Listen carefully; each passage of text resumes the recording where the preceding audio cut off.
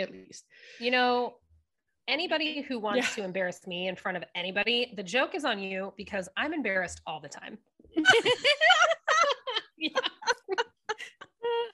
So adept at being embarrassed. Kind of my default. I feel the same way. Default mode is just embarrassed. Anyway. It is so difficult to embarrass me. So difficult. It can happen. Don't challenge us, Justin. Don't challenge us.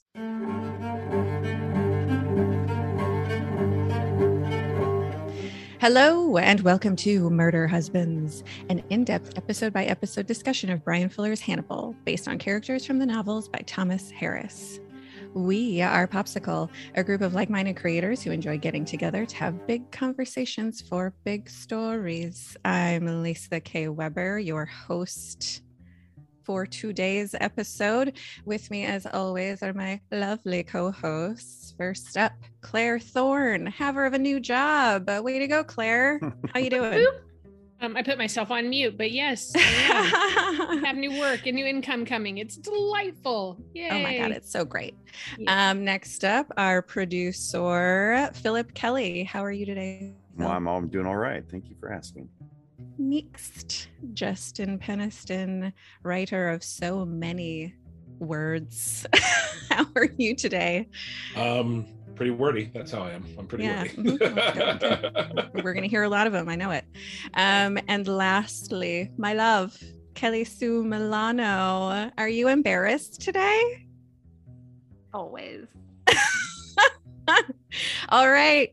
That's the crew. Let's get started by having Philip and Justin take us through a quick recap of this week's episode, Secundo.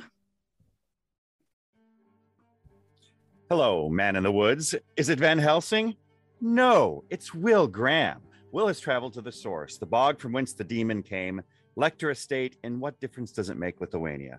This is a whole ass castle complete with fog machine forest, a tarn, an accompanying cemetery containing the grave of Hannibal's little sister, Misha.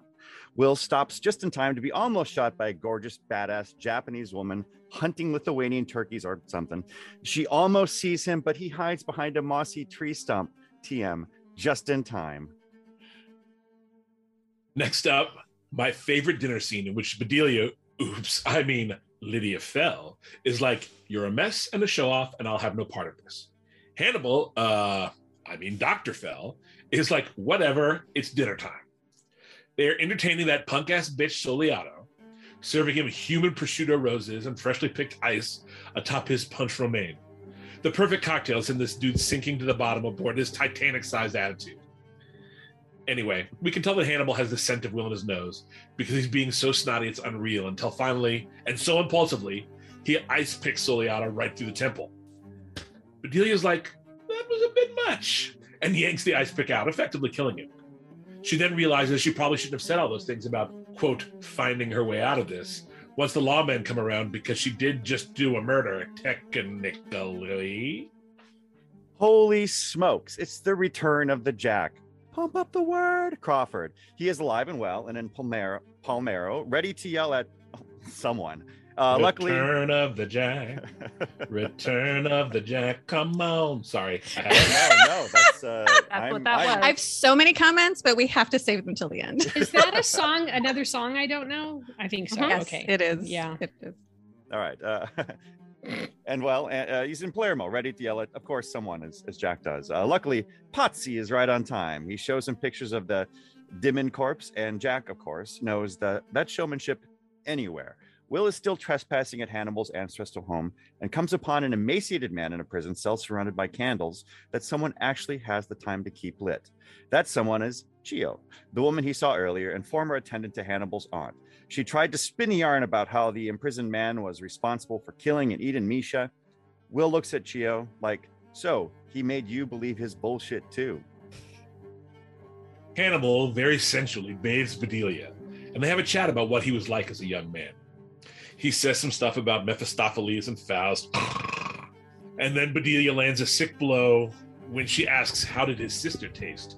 Electric chair! We're back to the prison where our dear Will Graham, the good guy that he is setting the trapped man free, White Fang style. We visit Jack and Potsy again, briefly chatting in the church before cutting back quick to the prisoner returning to his prison and attacking the unsuspecting Chio, who myrtleizes him. Could have done that a lot sooner, girl. Especially since Will is basically like, that was a test to see if you were a killer, and you passed. Together, they create a dead body art installation that even Hannibal would be jealous of. Finally, we're back to Hannibal playing lively piano with Bedelia, while Bedelia draws parallels between Misha and Will. They do a touch of psychologist math before deducing that in order for Hannibal to forgive Will the way he forgave Misha, he must eat him. Sounds like code for sex. Damn, that was a fine recap, Kelly Sue. Thank you for I'm that. just so happy that I knew I could count on Justin, but I'm glad Yeah. that others picked up the return of the Jack. from Oh before. yeah. Yeah. I was like, oh my god, she did that. She just did that. That's amazing. I was trying to give Phil the room to do the bit, and I was like, his white ass isn't doing this. No, I'm not doing it. So I had I'll leave that up to I had you. to jump Thank you, Justin. Please. Thank you. We don't want to appropriate things. I actually didn't pick up on it, so there you go. Oh wow. I Okay. That's my brain. My brain doesn't go to All music right away. Well, okay then. If it was Amy Grant, maybe I would. But Oh I no. do. Yeah, it's No. definitely not Amy Grant. I know. I know All that. right. I would pay good money for her to cover Return of the Mac. For real. I still don't know. What I it also is. like all the trademarking that you did, Kelly. Yeah, So, it's it's. trademark. I feel like there was appreciate the Mossy trademarking. Tree Very, Stump trademark. Thank you. Um, There's more where All that right. came from. so let's get to discussion of this crazy episode. I kind of wanted to break it down by the characters that are in Hannibal's orbit. And so let's start with Bedelia and the nightmare that is happening in Florence. I want to talk about more this Sogliato death scene because that was fucking insane and I love it every time. And Claire so I know you've been talking about Out of Africa for weeks now. Did you know this scene was coming? I mean, yeah, I did, but Oh, okay. I wasn't always thinking specifically of the scene when I'm talking about Out of Africa because I don't need a prompt to talk about Out of Africa or Robert Redford. It came up. I certainly did not Yeah. remember the scene. And here's- so when it came up, I was like, shit, Claire, did she know this the whole time? Yeah, I've orchestrated it all. No, but okay, here's the crazy ass thing. And I'm so glad you asked this question right off the bat because after I watched this episode again last night, and I was doing research for the upcoming Exquisite Corpse section of this episode, right? I discovered that the line that Chio, when she's first talking to Will and they're discussing Hannibal, and she says something to the effect of we can bear all things can be born if you put them into a story. Mm-hmm. That is a quote from Isaac Dennison. It is a direct, well-known quote from Isaac Dennison. No way. And then we have the hair washing scene in this episode.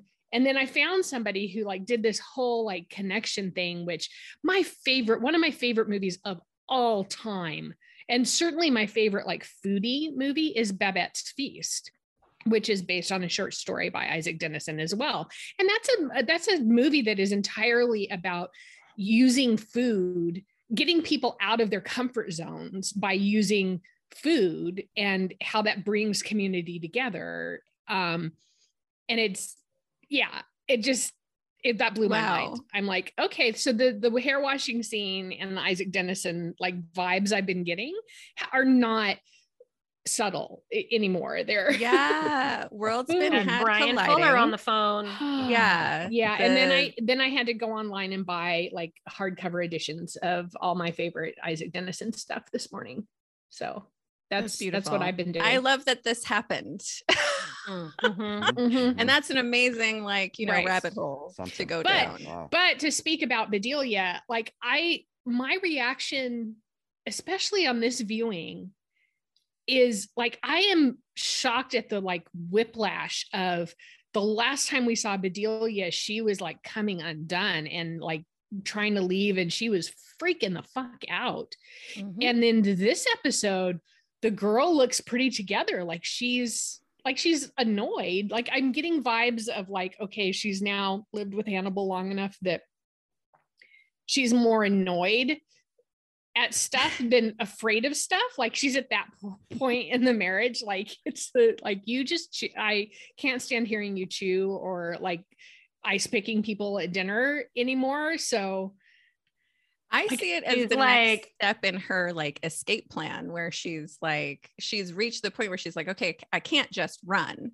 So I'm going to have to like manipulate the manipulator to look in another direction. Yeah, like she's got a plan in her head. Like she's like, okay, I know how this is going to happen. That's how she got away last time. Hey, you're over there paying attention to Will. I'll slip out the side door. I mean, she's not stupid. I was just loving the tactics, like her being all like, punch Romaine, please. Like, you're so fucking predictable. This is not even interesting. I saw the punch ice pick to the temple. Wow. Yeah. And then she's in the bathtub, drops this, like, what does your sister taste like? And then like Homer Simpson thinks into the bathtub. I mean, who doesn't who doesn't just die in that moment when it's like sick burn and then disappear into the bathtub with the middle finger up almost. Yeah, it's amazing. Yeah. Well, the degree to which Hannibal seems uncertain and shook, like in the first scenes with her, it looks like he's had a rough night. You know, I also totally read the punch Romaine as Hannibal making it very a pointed thing to Bedelia, not so much to Soliano, but saying to her, hey, look, we're the Titanic. You are going to go down with me if I go down, and I'm in control of all of that. But and the way at the end of that scene, there's a shot of him. There's kind of a lingering shot of him savoring that punch Romaine. Yes. So he seems pretty aware of his fate as well.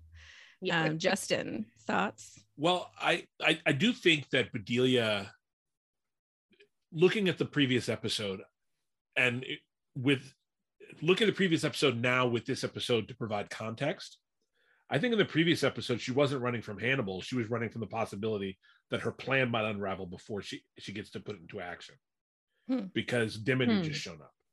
And, Dimmond was in the position to blow the whistle. Right. And she was like, oh, shit, I don't want to go to jail for what Hannibal does, So she was ready to be out then. And I think the episode kind of fools us into thinking, oh, she's afraid of Hannibal.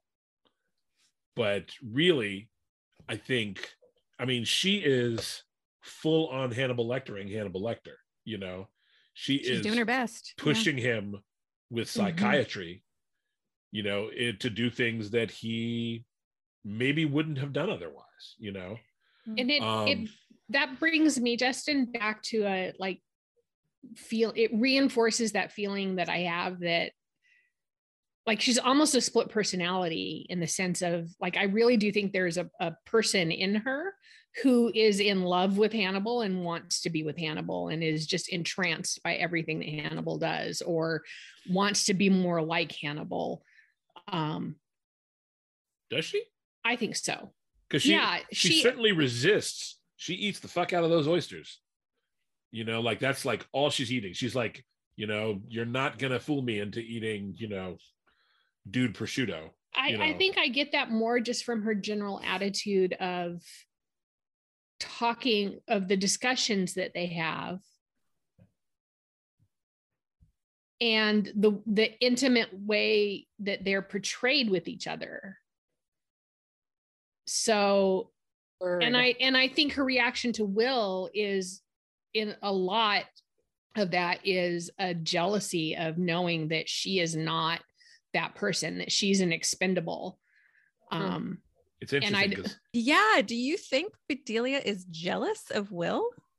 I think I don't think it's again, I'm saying all of this in very much in the sense of like, I think she's got a lot going on. I think she is all of these things. I don't think she is one thing and not another. I don't, you know what I mean? Like, I don't think she just wants to totally be jealous of Will. Yeah. I think she is jealous of Will, and she is wanting to get away, and she is afraid, and she is enjoying trying to be in control of Hannibal, and she is in love with him. Like, I think all of those things are happening in her. I think she's that complex. I think she has a plan to free herself from Hannibal. I think, don't get me wrong, I think she is drawn to Hannibal like a moth to the flame. But I also think she knows that and is like, I will get burned because, you know, unless I take control. And then I think her head whips back around to a moment of, yeah, but I'm going to get away from him, but then inevitably I'll be with him again. Like, I think she spins all the time. She's a complicated woman. That is for sure. I do think she's complicated, but I don't think she's confused. I think she's very much trying to get Hannibal caught. Oh, yeah. I think she's very much trying to do that. And I don't, like, for me, the coming of Will only makes that easier for her. I did not see, I'm not saying you're wrong, but I did not see jealousy of Will. Because I think she thinks of Will as a kindred spirit. Sure. Yeah, I can see that. Yeah. I can see that. Yeah. It was interesting. Phil? Oh, sorry. Go on. Sorry. No, please. I didn't mean to. What were you going to say? No, Casey? you go. You go. Oh, okay. I was saying it was interesting this go around, this watch, to actually see the juxtaposition between these two women, between Bedelia and Chio, who we're going to talk about later. Two women that have been part of Hannibal's life in meaningful ways. And to see how it's almost like what's the word I'm looking for? It's like he's turned them into these cars that are on these little magnetic tracks. And then he also builds the track. And then he sets them off on the track. And they just keep going around in this way until something knocks them off their track. Right. Like Rube Goldberg style. He builds like a Rube Goldberg style bingo track. So anything could go wrong. Yes. But everything's supposed to go right. But they both have an awareness that, like, I'm on a track and I know that what I'm doing isn't reality, but I'm doing it anyway. Because it's the not wanting to get off the track. They're both highly intelligent women who know where they are. And I agree entirely with Justin that I don't think Bedelia is confused or like not seeing things clearly. I just think she sees all of those things, right? Like, I think all of those things are very strong. Seeing the whole picture. I would completely agree with that. Prior to Will Graham coming around, I think Will Graham knocked her off. I think Will Graham knocked her off the track. Will Graham knocks everybody off the track. So that's a good point. Kind of what he does. Because Bedelia talks about that actually in like the last season, is that it was Will Graham that kind of made her see what Hannibal was doing to her. Sure. And because she'd been in the cult of Hannibal, we talked about Hannibal as a cult, and in a cult, you're like, you're either in love, there's reverence, or there's fear. And I think hers has always been more fear-based than the other two. There's probably a little bit of the other two in there, but I think hers has always been more fear and survival based than anything else. Yeah. The sense of self-preservation, the need for self-preservation is kind of the strongest in Bedelia than anybody else. I think so. It does seem that way. Yeah. What is it in Bedelia that makes you feel like Will knocked her off track? Because she finds out about Will, say at the beginning of the episode, and never seems more controlled than she did since they came to Europe. I'm talking about previous seasons. When Will Graham finally came into Hannibal's life, I see. Bedelia was like, "Oh shit, this is what's happening to me." Is what he's. So I'm talking about the overall Bedelia. I see. Yeah, Will showing up in Europe gave her a clarity. It gave her clarity. It also gave her the opportunity to start manipulating Hannibal, because she sees now Hannibal's in a very sensitive state. He's very vulnerable. He's very emotionally sort of on it. She's back in the therapist chair. She's like, he's jostled. Hannibal's like jostled, and she's gonna push him. She's going to absolutely yes. back in the therapist. Yes. So Yeah. let's take that student manipulator becoming the master manipulator and move on over to wherever Lithuania, where Will ends up manipulating Chio. And let's talk about Chio. Man, oh man. So originally Chio was like a really small character in Hannibal Rising. As was said in the recap, she was an assistant to, or an attendant to Lady Murasaki, who is Hannibal's aunt. And apparently Fuller wanted a character that was closer in age to our murder husbands. So went with this Chio character where Murasaki may have otherwise been. However, I kind of like the backstory of that character, cool, whatever, but I also just kind of want to like isolate her in this version of Hannibal. So throwing out what we know about Hannibal Rising or what we don't know about Hannibal Rising, what do we think of this character and how she kind of, her place in Hannibal's orbit, and how she kind of like fits in with the murder husbands dynamic?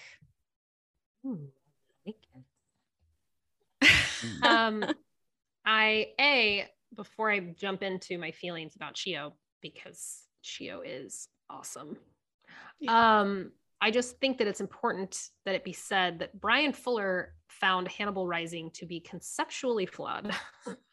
And I just really enjoyed that assessment of that entire yeah. He didn't even finish reading it. Yeah, didn't even finish it. So I think that what I love about the discovery of Chio and her sort of place in it's almost like her place in Hannibal's like mind palace. I feel like anytime when we're at this castle, it doesn't even feel real. Like it doesn't feel like an actual place. Yeah. And she's sort of there. She's literally keeping this like story alive. She isn't tending or caretaking a prisoner. She's actually there to sustain this story that Hannibal has created. And Will, like the whole thing just felt so metaphorical to me in a really kind of magical way. Like, oh, Will is infiltrating the mind palace at the ground floor. Oh yeah. But to see this very composed and very like dutiful servant to him, and I won't talk about obviously episodes moving forward, but it was just this, it was for me, the next layer of like, this is what he does and what he creates everywhere. Like, he's not a psychologist so much as he's like, I'm going to implant a story of what your life is, and that's going to benefit me in X way. Mm-hmm. And I was like, damn. I can't really. She's so kick-ass. I'm like, who carries the lantern on the end of the rifle? I know. And that first scene of him like spotting her hunting the pheasants or whatever, and it's like going to see like her aiming, and then he goes back and it's like she's aiming right at him. Fucking awesome! What a great introduction to this character. Like, so incredible. Yeah, I'm not at all certain that she didn't see him and just like did that in order to say kind of like, yeah, I see you. I think she absolutely was like, I see you. Yeah. Yeah. She was like, don't get it twisted. I'm just thinking about this, or just realizing this now, that she's giving me the vibes of that dude in Sandman, the like librarian guy that works for Dream, that like keeps his shit together. Yeah, Lucian. There's a vibe there of that kind of character of like, there's a loyalty there that is unquestionable. Yeah, but we're not always given the reason why that loyalty is so strong. Well, like, why is it just like a predestination? Like, it almost does feel like, okay, this person was birthed into the world to be this role and do this thing. And I think that Hannibal, that's kind of the case with everyone who comes into his orbit. They end up being really loyal to him, whether that makes sense or not. Well, yeah, I was just starting to go there, Lisa. Yeah, Exactly. sorry. I mean, that's, you articulated that so well, because my head was just going to like, I think that's how Hannibal sees the world. He is the god of birthing people who are just meant to be a thing in his orbit and serve a function. I mean, that's what we've been saying this whole time, but it just solidifies. Yeah. All things come together and then they solidify and we have a new planet. Anyway. Yes. Phil, Justin. She's like the first example of first cult member, I guess. And he nailed it pretty much right away, right? Like if he was a young man when this happened and this was the first person he manipulated into being someone to, you know, be loyal in this sort of way. I mean, that's like, he didn't fuck up once. He was on his game right away, in just kind of figuring out how to tell these stories to people to get them to do what he wants and to create these fictions.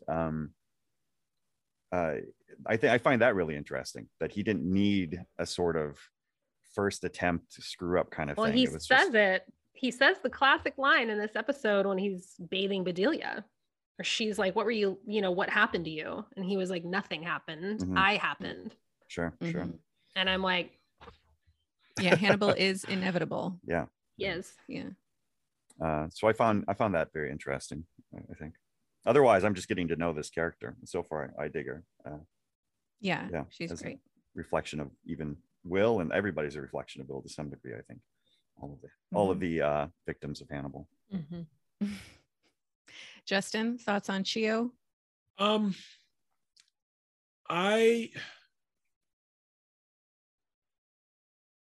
didn't love this introduction of the character. I like the character more, I think, as she goes on. Because it felt to me, and this is, I think, just a matter of personal preference, like Hannibal seems to have no connection to her. You know what I mean? Like she is obviously connected to Hannibal, you know, but Hannibal's never referred to her, never, you know, she's never once, you know, Misha, he's mentioned Misha. We know that she looms large, but, you know, like Chio is an afterthought to Hannibal. You know, like the closest thing we have to a reference to Chio from Hannibal is him saying he can't go back home. And, you know, because I can't imagine why he couldn't go back home except for that, you know. Well, I think he's maintaining that story of something traumatic happened to me back, you know, in the homeland, and I can't go back there without revisiting that traumatic thing. Is he maintaining that with Bedelia? I mean, I think he maintains it with everybody. That feels, that doesn't feel like enough to me. I mean, that's just, I enjoy the character. I think she's well crafted, you know, and I think once they get away from, you know, the estate, she interests me more, as I recall. I haven't gone that far yet. And, you know, I haven't watched this in like 6 years. I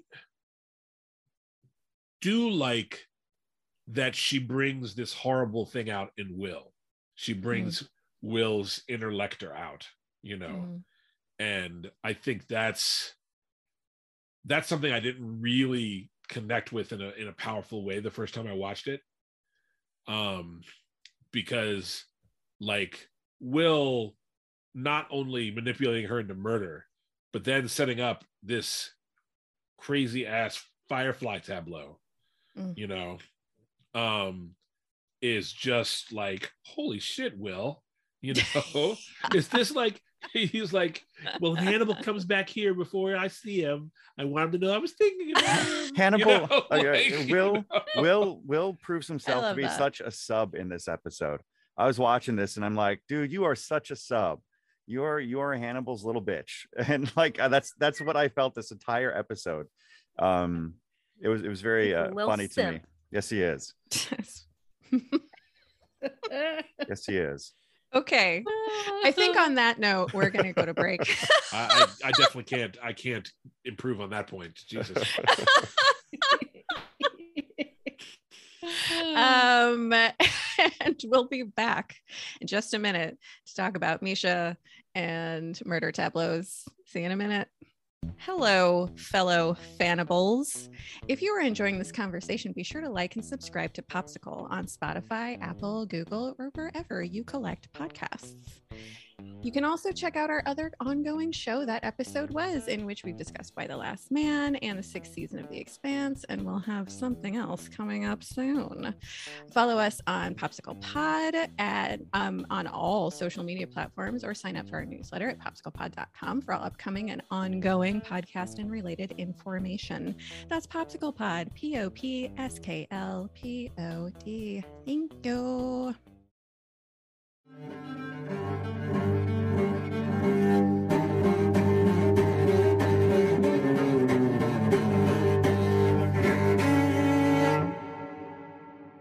Welcome back. We are going to talk about the mythical Misha Lecter. Her presence kind of abounds in this episode, in all the places. So, by the end of this episode, Hannibal is admitting that he ate her. And he did that in part because her influence caused him to, quote, betray himself, which leads Bedelia to suggest that the only way he can truly forgive Will is by eating him. So let's talk about that. What do we think about this correlation between Misha and Will? And what do we think of this notion of consuming the ones that we love? Let's dive in to this thing. So the first thing that pinged for me when I was thinking of Misha and Will, and how they might hold similar places for Hannibal, is when he says she influenced me to betray myself, which makes me think that she, like Will, are the only two people that have ever been outside of Hannibal's sort of control, or he's not able to put them on the magnetic track, right? Mm-hmm. Which we saw at the end of season 2, or I saw in the moment that I talk about often, which is when Hannibal smells Freddie Lowndes. Mm-hmm. And is like, oh shit, I just got played. Yeah. No one plays me.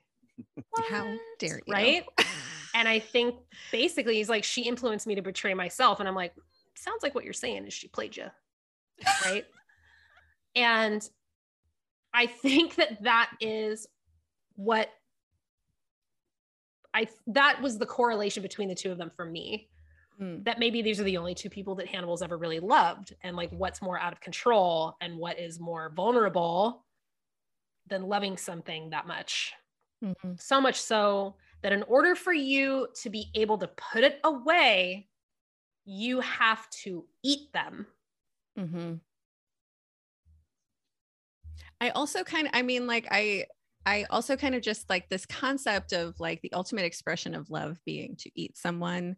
Has anyone ever read the book Perfume? Or yes, I've seen the movie. I've seen the movie. A few years ago. I saw the movie. But I mean, it's kind of amazing in that it ends with this scene of this character being eaten out of just mad, uncontrollable, crazy love. And it's hard to explain. If you haven't read the book, read the book. It's really good. But so the fact that it kind of comes up in this moment, and I know it talks about eating him as a way to like put it behind him. But it's clearly like in regards to someone like Misha or someone like Will, it would not be eating a pig. It would be eating the thing that you love. And like, that's fucking wild. Does anyone else want to weigh in on that?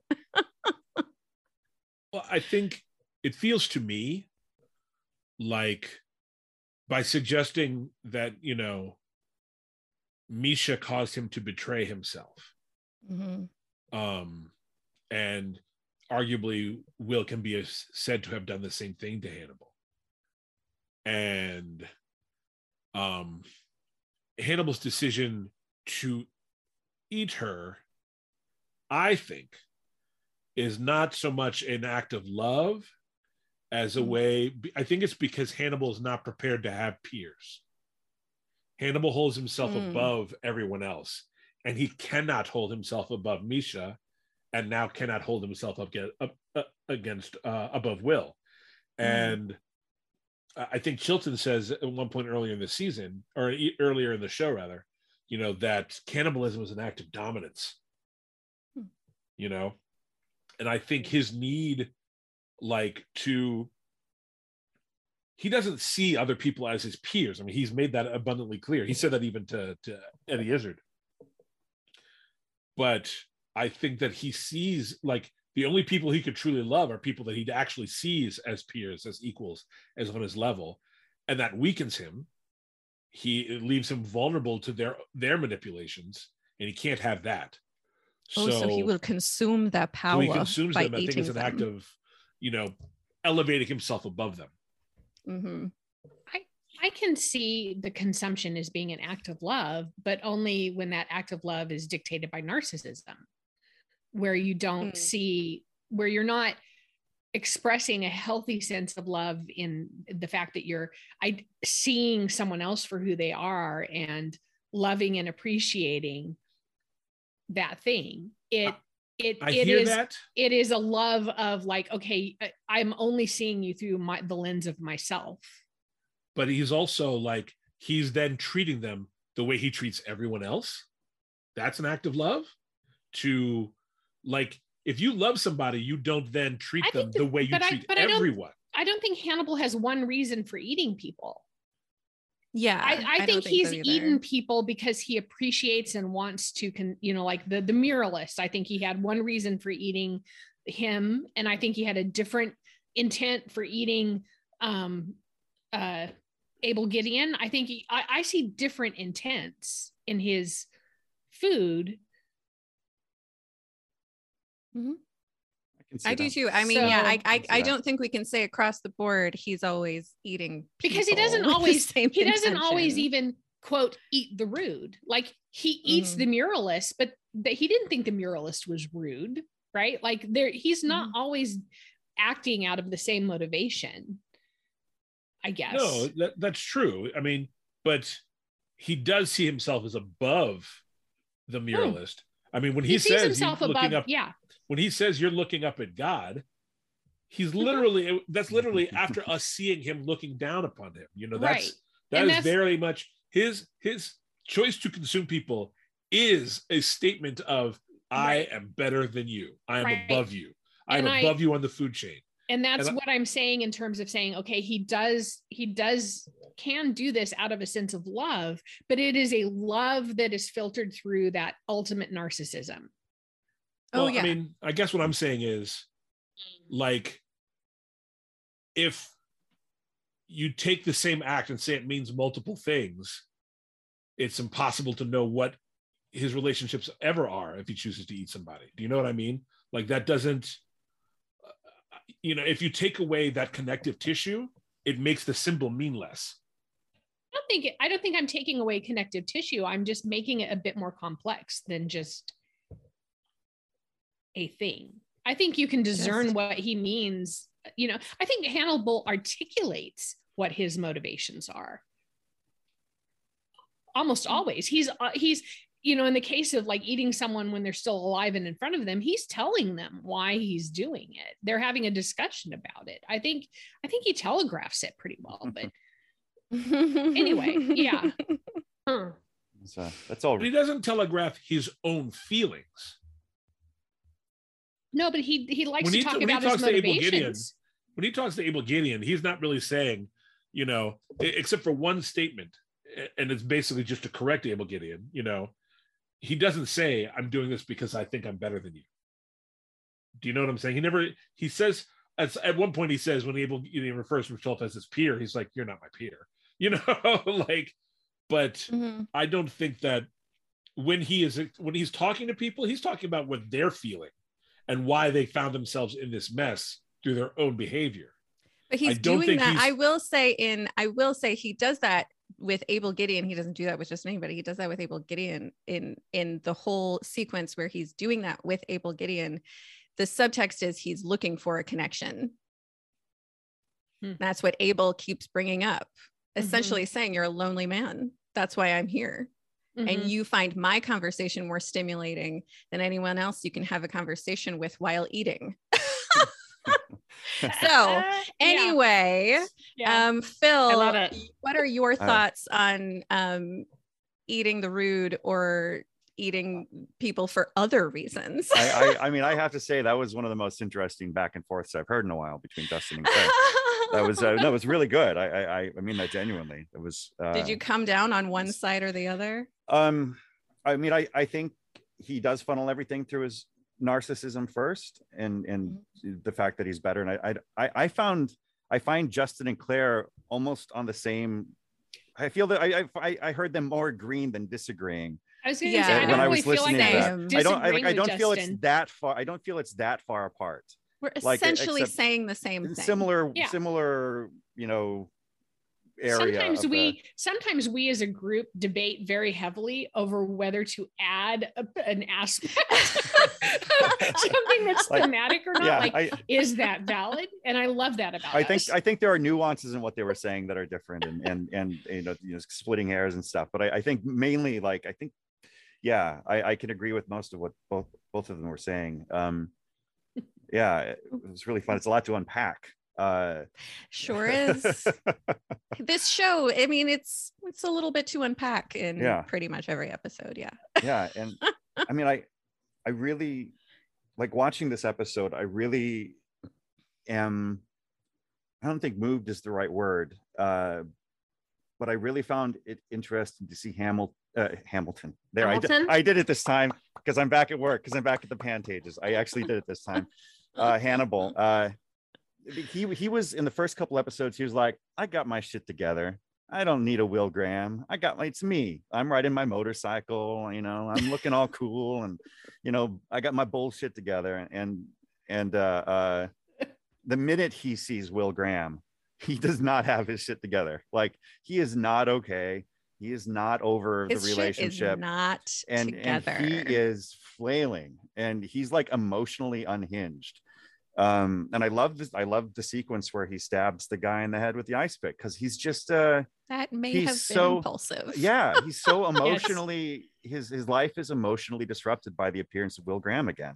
It's the most humorous representation of Hannibal, and it's so like delightful. I texted you guys after watching that 90 seconds because I was aghast, I was disturbed, I laughed, and then I cried when Jack showed up. And those were like 90 seconds of just like emotional amazingness, because you get to see where Hannibal is at as a character.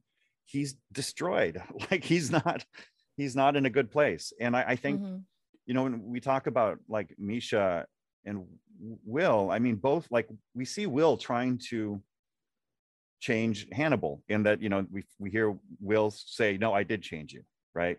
I did do this thing that ultimately altered who you are, and I upset and unsettled you. And with the line that we've been talking about with Hannibal, about how Misha affected him, I mean, I think I might be creating my own story into this because I don't know much about their past, but I mean, Misha could have been trying to be a good influence, as Will may have been trying to be inadvertently like this influence that almost bettered Hannibal, or you know. And when you try to take, the one thing I love about Hannibal is that he is who he is, and he's fully accepting of that, right? And he tries to, through his point of view, to get people to be who they are. That's what he's been trying to get Will to do. Obviously that's filtered through his narcissism and the way he sees the world.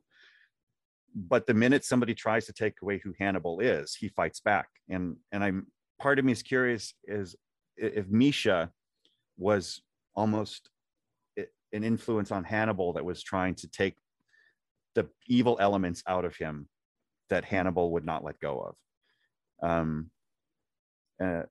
So I don't know. That's just a guess on my part, but I do find that theory interesting. And it's all open for. I feel like I feel like these kind of moments with Misha, with Chio, and all these things are very open to interpretation. I think that's, I mean, at least it to me, it feels intentional. Like you can kind of take what you need from this. Hannibal, stop beating that puppy. No, I won't. I'll eat you instead. You know. How dare you make me not be me? Yeah, right. All right. Well, with that, I am going to move this conversation on over to Claire, who is going to take us through this week's Exquisite Corpse.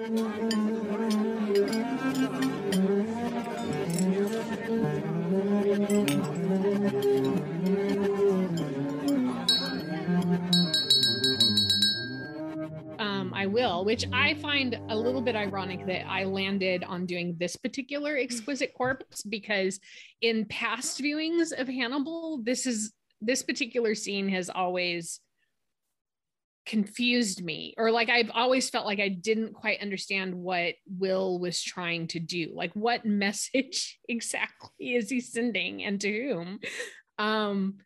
And I thought, so I would very much needed to like go on the internet and go, okay, what do other people think about this, and what has been said about this particular tableau? And I was really amused by the fact that there's people who's like, oh, he turns him into a firefly. Oh, he turns him into a dragonfly. Oh, it's a butterfly. And then, it's something it's whatever. And then the realization that it is visually, at least, very evocative of the symbolism of the death's head moth in Silence of the Lambs, and that's a very clear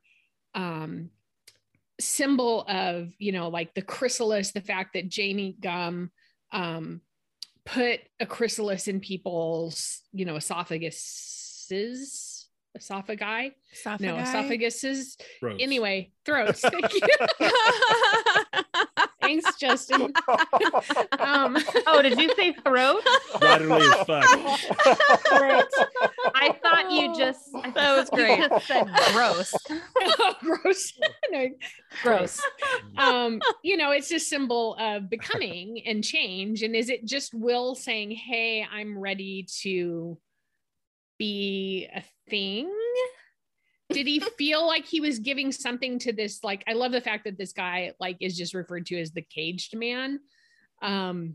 Poor guy. I mean, no, not poor guy, but still, good Lord, this poor man. So yeah, I'm just kind of interested in everybody else's take on this tableau, because this has been one of those episodes where I'm like, I have felt like over and over as I watch this that I'm not understanding everything I need to understand out of this particular scenario, and what all goes into it. I mean, we see the snails, like we've learned what the snails mean to Hannibal, and we see Will in the forest where he does see a firefly, and for some reason that's a like really important visual as well. Yeah, that firefly sequence is always like, what's going happening? On? I feel like it goes to like what was it Kelly Sue was saying earlier, that it's like this place isn't even real. Like this is like we're in a fantasy place, because it becomes so like weirdly magical and like it's like you're going into this whole will-o'-the-wisp quality, which makes you think you're like in fairy, in fairyland, like dark fairy tale, dark that Disney you've movie. Crossed over into fairyland, and this show has a lot of noir elements, period, and this fits into the whole dreamy, oniric, fantastical essence of the show. So well, and if there could be anything like more heavily built on the idea of being in Transylvania, it's so like the Kelly Sue synopsis was dead on with the whole Van Helsing kind of like it's just amazing, and it's so wasn't hard to be kind of hitting you over the head with it. A couple of things. I do see, and I also read online the whole, Death's Head Moth, Silence of the Lambs motif connection there. I play this game on my phone called June's Journey, and it's one of those, find the hidden things in the picture. Ooh, I love those games. I love those. Mhm. And one of the things that is used frequently in the game is a dragonfly or a horsefly, like a dragonfly, And so I immediately saw a dragonfly when he was hoisted up there like that. And that brought me back to also the fact that we are shown the family crest has a serpent on it. And in the books, it's actually a serpent consuming a man like a dragon. And so I just thought it was a further connection, that whole dragonfly, dragon, serpent, it's a bit of a circuitous route, but that's what I saw. And the plural of esophagus is esophagi. Thank you. Oh, now we know. Appreciate that, Justin. we know. Oh, I definitely looked it up while we were chatting. I don't want to come off like I was there. I said throat. Font of facts, Justin Pennington. Yay. Welcome. Once again. Beautiful. Philip, did you have anything to add that? I this goes back to my kind of jokey thing earlier about Will Graham being kind of a sub. Is that the closer he gets to finding Hannibal and sort of entering Hannibal's world again, the more he's like, this is how I'm going to express myself the way Hannibal does, in my own way, to show him that I can be my own person in the same sort of way. It's this weird sort of power play kind of thing, where, you're like, I can be my own man that you taught me how to be. Well, I mean, he says to Chio, like, he feels like he knows himself better. He does with Hannibal. Well, and that's how abusers, around. That's how people who've been abused speak. Yes. Yeah. So it tracks that he's like, this is me expressing myself in the way Hannibal showed me how to express myself. Exactly. And it's this weird sort of like, they both think they're so clear from each other's paths, and they are so, and Will gets Not it in even one of the close. previous episodes where he like sees the skin stag come after him, and he's like, well, I guess Hannibal's still inside me. Ooh, I don't think either one of them has any illusions about how how sprung they are on each other. Well, how for sure, how inside each other they are. I do think though that it's funny that every time they think they're doing something that shows who they are, they're actually still not showing they're still showing their sort of intertwinedness. Right. That's not a word. I don't care. We get it. I like it. Yeah. I think it's a great new word. It's a great new word. Word. So that's what I have to say. And you pick like a dragonfly or whatever, firefly or moth that means sort of rebirthing itself and taking flight and all those fun things. Very good. Well, I'm just going to leave us with the last little, like, really interesting tidbit I got in reading about death's head moths, because it is used so like blatantly and specifically. The scientific name for the species is Atropos lachesis styx. And those words, two of them, well, all of them come from Greek myth. And Atropos was a member of the three Moirai, the goddesses of fate, who cuts cuts the threads of life of all beings. The second, lachesis, I have no idea if I'm saying that right, but anyway, the second Moira, who allots the correct amount of life to a being. And then of course, the last one is the famous river of the dead. The river Styx. And I just think that that's interesting. Yeah, that is interesting. That is interesting. Nerd facts. They're interesting. Atropos cuts your thread, right? Yes. Right. Yeah, that cuts the thread of life. I can't remember what the third one is. Oh well.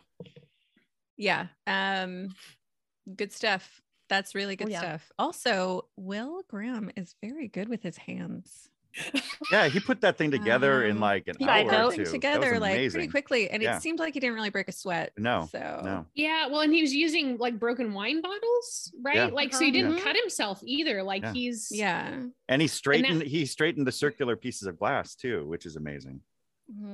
Isn't that incredible? And it's like, it was like it was interactive, like the wings. The fact that it was like It some opened up. engineering it skill all- going on. Yeah, there, he's definitely got too. the engineering You- stuff. I think going you have to- too, Artsy, you have- fartsy motherfucker. You have to be in magic pretentious. You have to be in magic pretentious fairyland to be able to do shit like that, I think. Yeah. All right. Yeah, I'm raising my nerd hand. I'm sorry. The Oh, third go on. Morai is Clotho, who spins the thread of human life. Right. Yes. As soon as you said it, As soon as you said it, I knew what it was. as soon as you said it, I recognized it. That's all. Just I knew that I'd heard it before. Beautiful. All right. And with that last bit of factoid, I'm going to send it over to Kelly Sue for the recommendation this week. What you got for us, Recommendation is going to completely blow your mind. guys? Okay, let's hear it. Isaac Denison's bibliography. No. Oh, Shorter and not that. My recommendation is actually Dracula, but the mini series on Netflix. Ooh. This was a BBC presentation of Dracula starring Clive Bang as the Count. It's a really interesting retelling of Dracula. The ending goes totally fucking off the rails, but up until then, it is a lot of fun, specifically the middle episode. And it's BBC style, so each one of the episodes is like kind of the length of a movie, like Sherlock. It's so fun. And you First can't two episodes really, are amazing. the first two episodes are insane. They're so great. Again, the third episode, you're like, I see what you tried to do. So But, I'm gonna yeah. admit, I'm gonna watch it this time. I Watch it. admit I have been avoiding it, and Yeah. I'm obsessed with all thing vampire. Mhm. So but I've been avoiding this because I'm like, I don't know. Oh, it's a But blast. you It's a have- blast. yeah, I'm gonna Yeah, go you're gonna love with it. your recommendation. I'm gonna watch The- it. It's the Clive creator thinking- of it's the I was creator of thinking- Plays Sherlock. Dracula is Yeah. Yeah. Oh my so God. great. He's I was so so great. great. He's so good. And it took me a minute because, as we all know, everybody on this podcast and likely anybody who's been listening for any length of time, my Dracula is Gary Oldman, period. Yeah, Like, of course. the end. Yes. Forever. Mhm. Yes. So I sat down and I was like, Mhm. well, See, I think that's me too. I think I've Yeah. also got I've got you're the gonna Gary just Oldman. fall. going You're gonna on. fall Yeah. so hard in love with this guy. I've All been right, meaning to he's watch great. it again. I've been meaning to watch it for the first time as well because Yeah. of the casting of the girl that plays Mina in that show. Yes. She is the Galadriel in the Yeah. upcoming Lord of the Rings series. So I'm interested in Yes. seeing her do stuff. She does a Interesting. she does a really great job with some clunky stuff. All right. It's great though. Um, Please, you I'm so excited for y'all to watch it. It's great. All right. We'll put it up Get on to the popsicle text thread when we get going Yes, on it. yeah. Mhm. All right. So thank you for that recommendation first. Of course. And then that wraps up this discussion of this episode.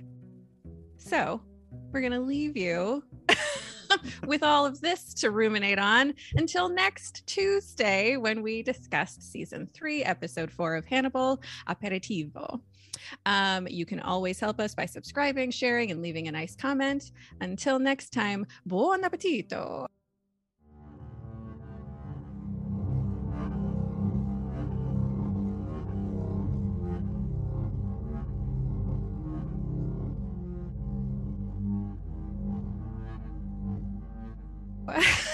This has been a Popsicle Podcast production.